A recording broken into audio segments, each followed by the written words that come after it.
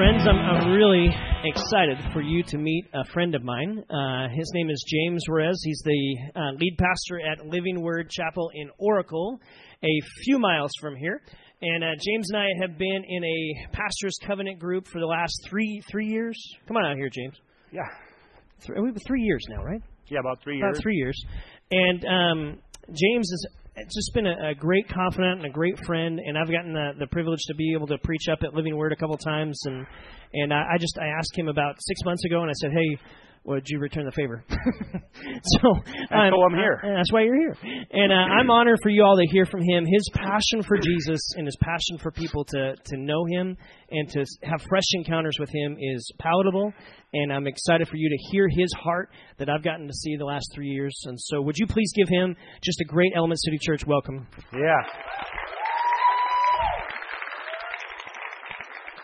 Well, it's great to be here, Elements Church, and I've heard so many great things about you, and just getting here and just seeing what's happening here and the presence of God here is electrifying. And, when I was back there, we were worshiping. I'm here with my beautiful wife and my grandson is here, Stephen, which is a real blessing to us as well, because I didn't think he was going to be here. So all of these great things are going on, but I was back there worshiping, and I said, this place is going to explode. God is going to do some amazing things because that's just what God does. He's an amazing God. And you have got a great leader in Jack Schull. And I'm not just saying that because he's my friend, but let me tell you, there's a mantle of God on him. And he's going to lead this place, and I believe that God's going to do some amazing things. And the devil's going to try and rock the house, but God's bigger than the devil. He does greater things than the devil. And so all I want for us to think about tonight is that God can do exceedingly abundantly above what we could ever think or ask. He is that big. And I want to talk tonight about when a hater goes from being a hater to a hero. When a hater of the faith goes to be a hero of the faith. Anyone in here, do you know someone that is giving you such a hard time because you're a Christ follower? I mean, this person is such a hater of Christianity that you seriously have thought that there is no way that this person can be saved. Anyone know someone like that? Yeah, I think we all do. And it's not that they're not zealous or passionate. In fact, they have more passion than most of us have in our walk with God. But they're passionate about the wrong things. They're passionate about coming at you for your faith. And that passion and that hatred and that zeal that they have really makes us gun shy at times. But I'm here tonight, and what I really want to talk about is how God can turn a hater of the faith into a hero in the faith. And we're going to go to Acts chapter 9, and we're going to look at the story of Saul, who became the Apostle Paul. And from his story, we're going to see some things that are very important to us to understand that God is able to save people. Even those that sometimes we think they can't be saved. That's how big God is. So I want us to go to chapter 9, verse 1. We're going to look at verses 1 through 6. And I want us to read, I'm going to be reading from the New American Standard. But let me pray. Father, thank you again, Lord, for this gathering, for these special people that are here. But more than anything, thank you that you're here. And we just pray that you will open up every heart and every ear to hear and to understand your word. And that when we leave here tonight, that we will all leave with the assurance that, God, you're bigger than anyone. And so we pray, Father, that you'll just work in us and through us. Be with me as the messenger, Lord God. I'm just the messenger with the greatest message known to man. So I pray, Lord, that I won't get in the way, that I'll just let you be God through me. And that everyone here will say, it's been good to be at Elements Church tonight. We pray this in Jesus' name, and everyone said, amen. So the Word of God tells us, then Saul still breathing threats and murder against the disciples of the Lord. Tell your neighbor, still. Oh man, that was weak. I mean, I'm from Oracle. They go still. So say it again. He was still. Now we're talking. So he was still breathing threats and murder against the disciples of the Lord. He went to the high priest and he asked letters from him to the synagogues of Damascus, so that if he found any who were of the way, whether men or women, he might bring them bound to Jerusalem. And as he journeyed, he came near Damascus, and suddenly a light shone around him from heaven. Then he fell to the ground and heard a voice saying to him, Saul, Saul, why are you persecuting me? And he said, Who are you, Lord? And the Lord said to him, I am Jesus, whom you are persecuting, and it is hard for you to kick against the goads. So he, trembling and astonished, said, Lord, what do you want me to do? And the Lord said to him, Arise and go into the city, and you will be told what you must do. So from this text, I want us to see that God is able to transform haters of Christianity into heroes of faith. And I want us to look at it with three different points. The first thing that I think we need to really hold on to is that there is no one that is unsavable. Tell your neighbor, there's no one that's unsavable. No one. You need to know that there is no one in your life that is bigger than Jesus Christ. But Pastor James, you don't know my cousin. I would, from my side of town, you don't know my cousin, right? You don't know my primo, bro. You don't know what he's done. You don't know my brother, or you don't know my ex-husband, and you don't know my ex-wife. And my ex-wife, she's a witch. Well, dude, she thinks you're the devil, so you guys got a lot in common, right? And so the reality here is there is no one that's unsavable. And when someone makes a remark, they always tell me, did the church walls fall down when this person came to the church? Did the church walls fall down when Eric came to the church? Did the church walls fall down when Stephanie came to the church, or whoever it may be? And my answer to them is that they are not bigger than God. The walls will stand. Jesus said something that we need to hold on to. Jesus said, I will build my church, and the powers of hell will not conquer it. So Jesus is building His church. It's not our church. Elements is not our church. It's not Jack's church. It's not the elders' church. It's Jesus' church. And because it's His church, the gates of hell will not be able to conquer it. And the walls will stand. Even if the devil walks in the door of God's church or in the lives of God's people, God isn't fazed. God doesn't shake. God doesn't say, what am I going to do? Look at how bad this guy's been. God says, I am the rock that will stand. It doesn't matter who comes in your path. And this should give everyone an assurance that when God is with you, who can be against you? Amen? The Bible says all this time Saul was breathing down the necks of the Master's disciples, and he was out for a kill. I love the way the Message Bible, he was breathing down the necks. And they might have been saying, dude, you got some bad breath. And he was on them and on them. There may be someone in your life right now that they're breathing down your neck. And they're coming at you, and they're coming at your faith, and they're coming at what you're doing. You need to know that God is bigger than them. Paul later wrote, he said, here's a trustworthy saying that deserves full acceptance. Christ Jesus came into the world to save sinners, of whom I am the worst. Now, Saul was breathing down the necks of all of these disciples. And now he's saying, I was the worst of sinners, but God had mercy on me. God touched me. God changed me. And I want you to know, beloved, that God is able to touch and change those people that are in your life that you think are unsavable. There is no one in your life that is unsavable.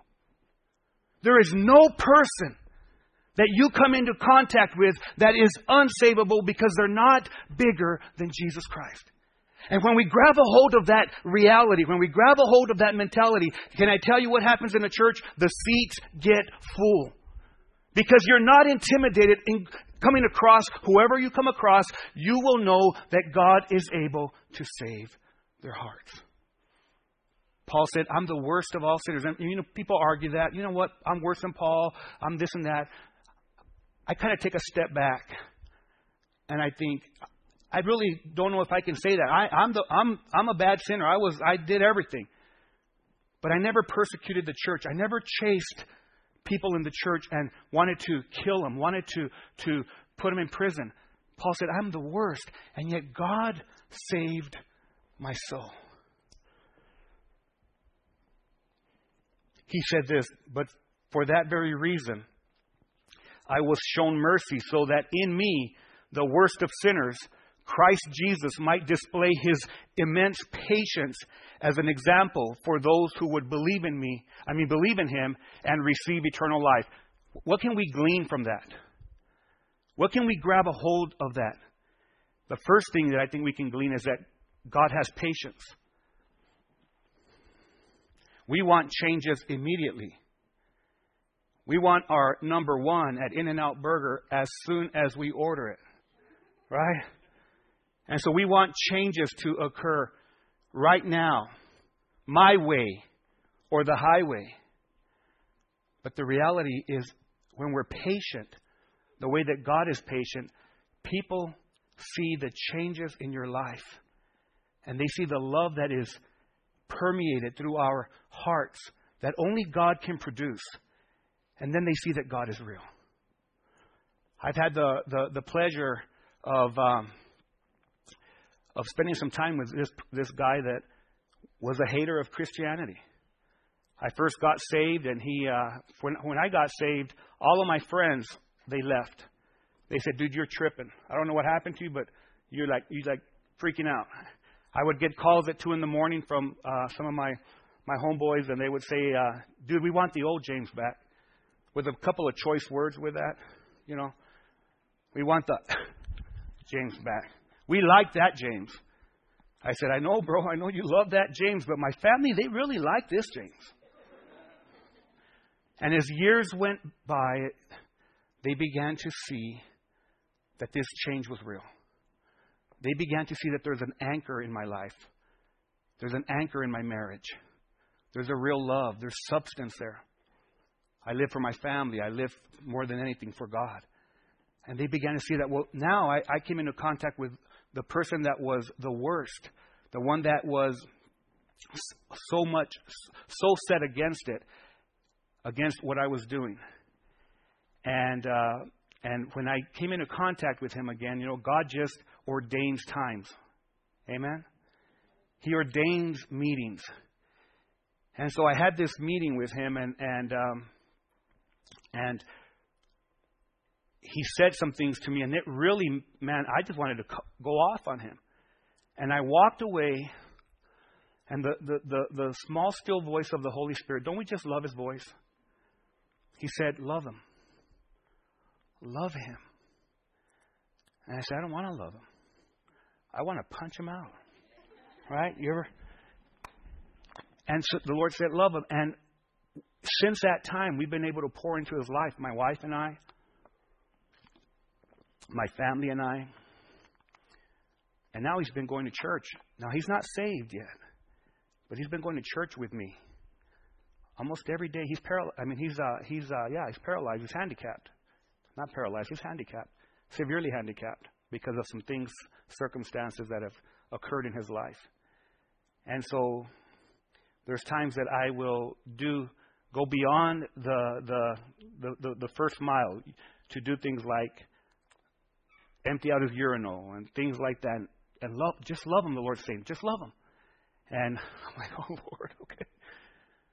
But it's the patience of God that changes the worst of sinners and transforms them and shows them that there's a difference. Amen? Hold on to the fact that there is no one that is impossible for God. How do I apply this? You're saying, well, James, how do I apply this? I would say this to you. Don't give up on those who seem impossible.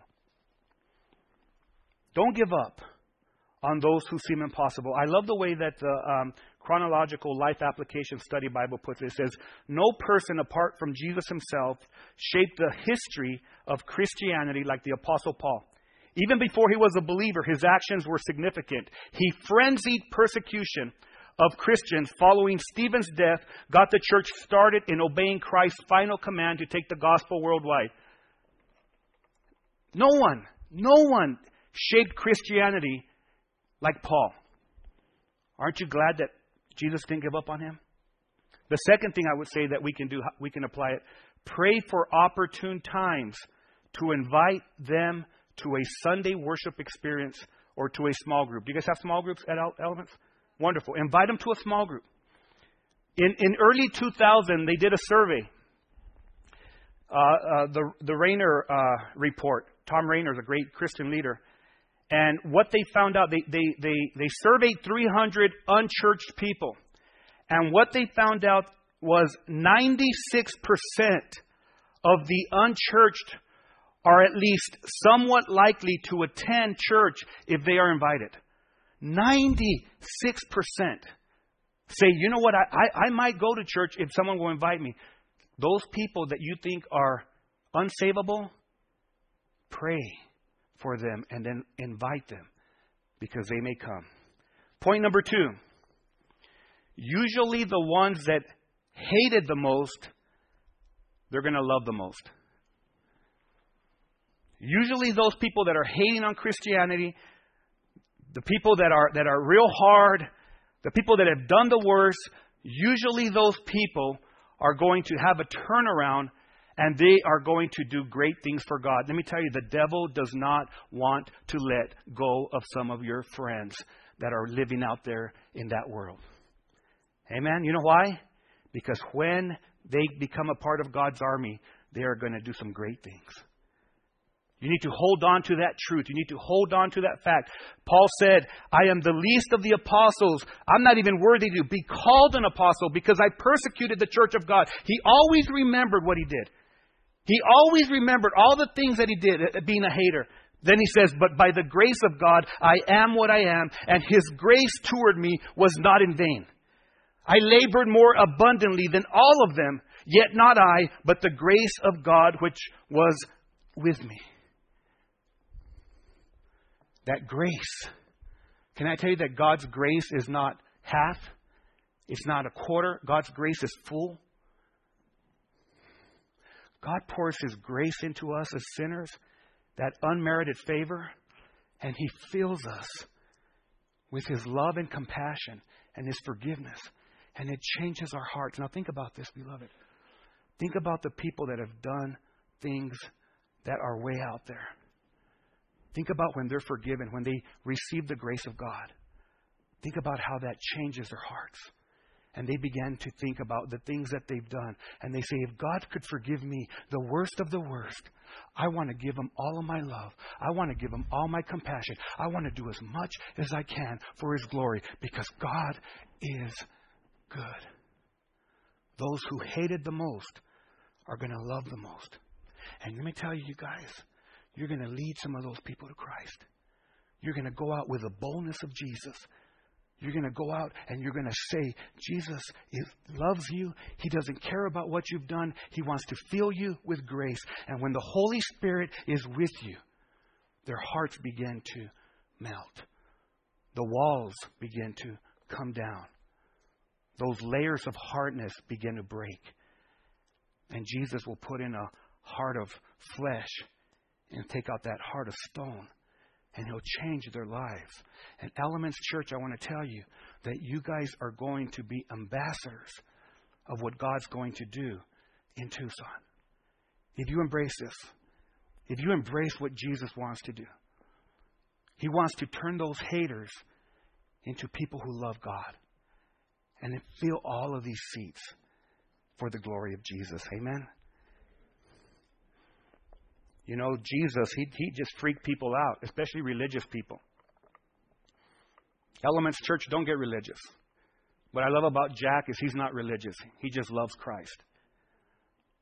And so religious people are always looking at others and, man, you don't know what she's done. You don't know what he's done. And so there was this woman that was just loving on Jesus, and she was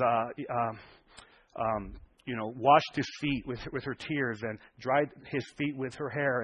And the multitude, they were murmuring about all the woman's sins, because religion always looks at what you've done. Christianity looks at what Christ has done. Religion looks at what you have to do. Christianity looks at what Christ can do in you and through you.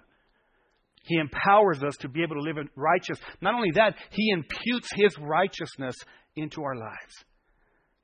But Jesus looked at them and He said, I tell you, her many sins have been forgiven, as her great love has shown. But whoever has been forgiven little will love a little. Now think about that. Whoever has been forgiven a bunch. I can raise my hand and say, I've been forgiven a bunch. I don't deserve to be standing here. But by the grace of God, He pulled me out of the mud. He yanked me out. He washed me clean through the blood of Christ. And He left me a little bit brown for flavor.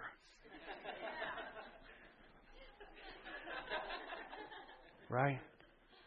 And He said, go out and tell people about how much I love them. And tell people about how I can change and transform their lives for my glory. And that's exactly what we all need to do. Well, how do I apply this, Pastor? What do I do to apply this? I'll say this. Don't allow the hate and indifference of people around you to stifle your trust in the God who is able to save them. When those people are hating, let me tell you something. You need to look beyond that. When those people that come at you for your faith, first of all, you need to know that people are going to come at your faith and persecute you. And if they're not, there's something wrong. Because as Christ followers, we should be different, and sometimes we should make people feel uncomfortable. And so there will be persecution, but if we pray and if we continue to walk in integrity and continue to walk in our convictions, then God will work on them. And as you continue to live this life, you will see them come to you and say, I want what you have. Do not allow their hate and indifference to stifle your trust. This one person that God has brought back into my life, he said some things in the past that I would just say, I shouldn't even talk to this guy anymore. But the reality is that He gives us a compassionate heart, a heart of love, and He says, I will change them. Don't let those words make you hard. And He's coming around, and He's coming around.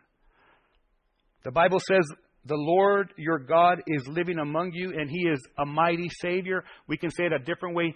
God is mighty to save. There is no one in your life that God can't save. And those people that are hating the most, you need to hold on to the reality that they're going to love the most. The third thing that I want to talk about is transformation will always stem from an encounter with the real Jesus. In other words, true transformation comes when you meet Jesus for reals. Not religion. Religion don't change people. You may have an outer change. You may dress a different way. You may try to speak a different way, but there's no heart change. True transformation comes when you meet the real Jesus.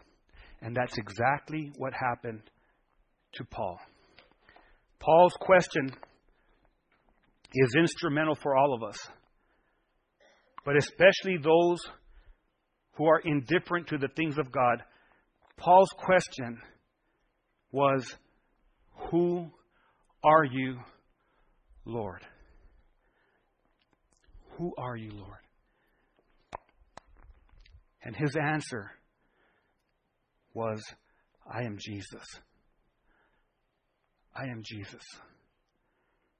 When I came to faith, I asked that question. I said, "God, if you're real, will you please show me?" And Jesus began to make himself real in my life. He began to manifest himself in my life. When Paul had a life change, it was because he met the real Jesus. And those people that you're praying for that are they've got this hater mentality. They've got this hater attitude. The only way that they're going to change is when they meet the real Jesus. Again, I love the way that the Chronological Life Application Study Bible puts it. It says, at the center of this wonderful experience was Jesus Christ. Paul did not see a vision. He saw the risen Christ himself. Paul acknowledged Jesus as Lord. He confessed his own sin. He surrendered his life to Christ, and he resolved to obey him. True conversion comes from a personal encounter with Jesus Christ and leads to a new life in relationship with him. Those individuals that have had true life change, it's always been because they met the real Jesus. So back in the 60s, early 70s, there was two movements. There was the hippie movement. And the hippie movement, they said, we want free love. And so they went out and had all the sex they wanted. They said, you know what, dude, pass that hooter or pass the leño. And they say they were taking, acid was huge. Give me have a drop. Little. Wow.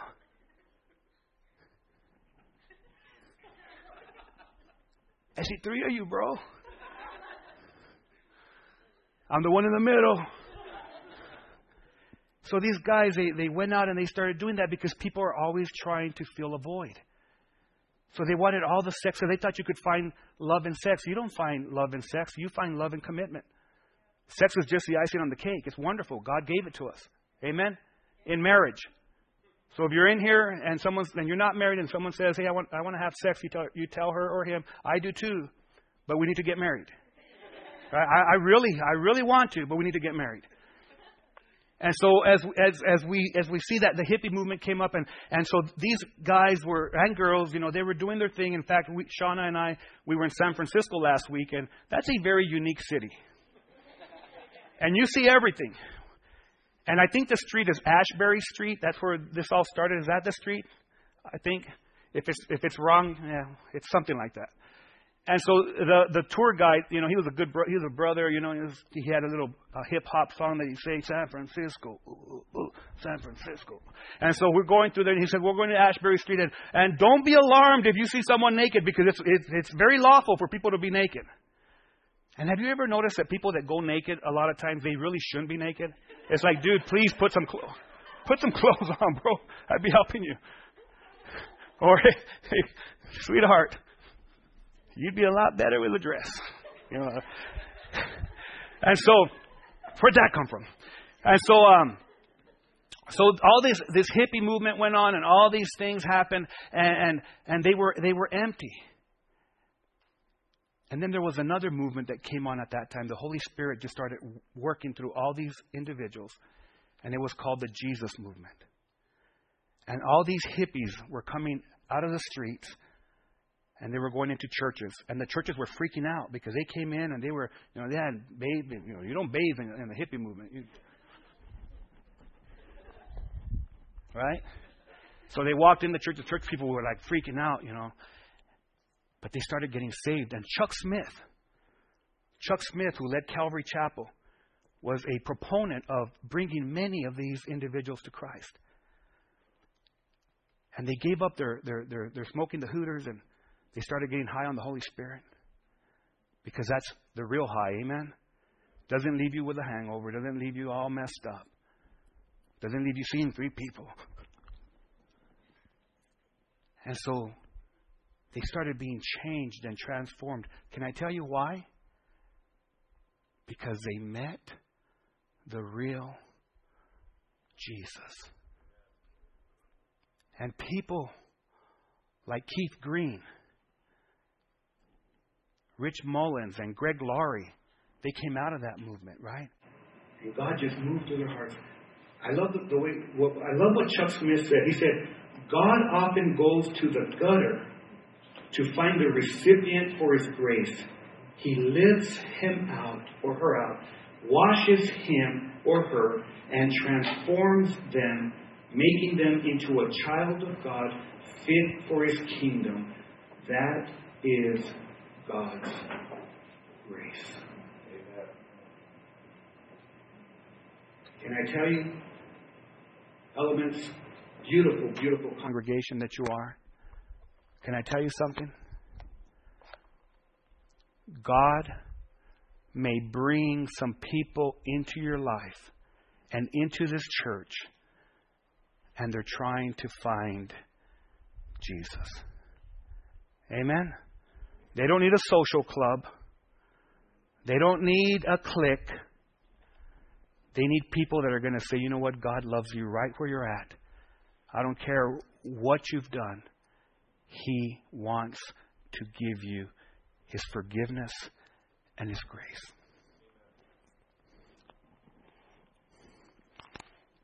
How do we apply this?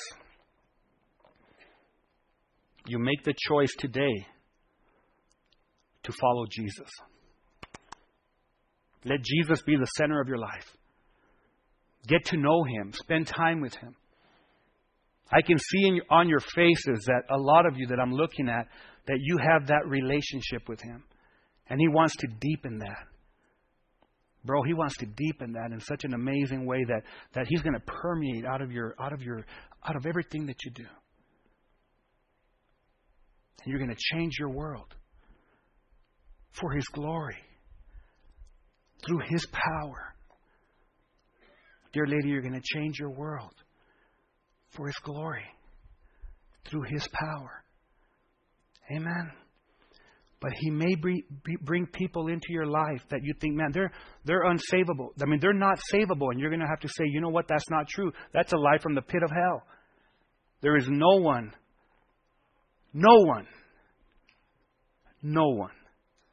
that is unsavable. Because they are not bigger than God. I'm done. Let's pray. Thank you, Father. Father, thank you for showing us that you are able to transform a hater of Christians into a hero of the faith. The Apostle Paul is a perfect example of your restoring power. Forgive me for doubting your ability to transform lives for the glory of Jesus. Holy Spirit, enable me to trust that you are constantly working in the people you've placed in my circle of influence. Even when they might be negative toward me or indifferent to you, God, I choose to believe that you are mighty to save. And Lord, I just pray that you will just fill this gathering with your Spirit. And with the spirit of boldness and confidence, Lord, that no one in their circle of influence, no person that they come into contact with is beyond you. You're bigger than them. You love them more than they hate. And we will give you glory ahead of time for what you're going to do. Fill these seats. Fill these seats with people that need your love. And let Elements Church be a part of providing the love of Christ. In Jesus' name we pray. Amen and amen.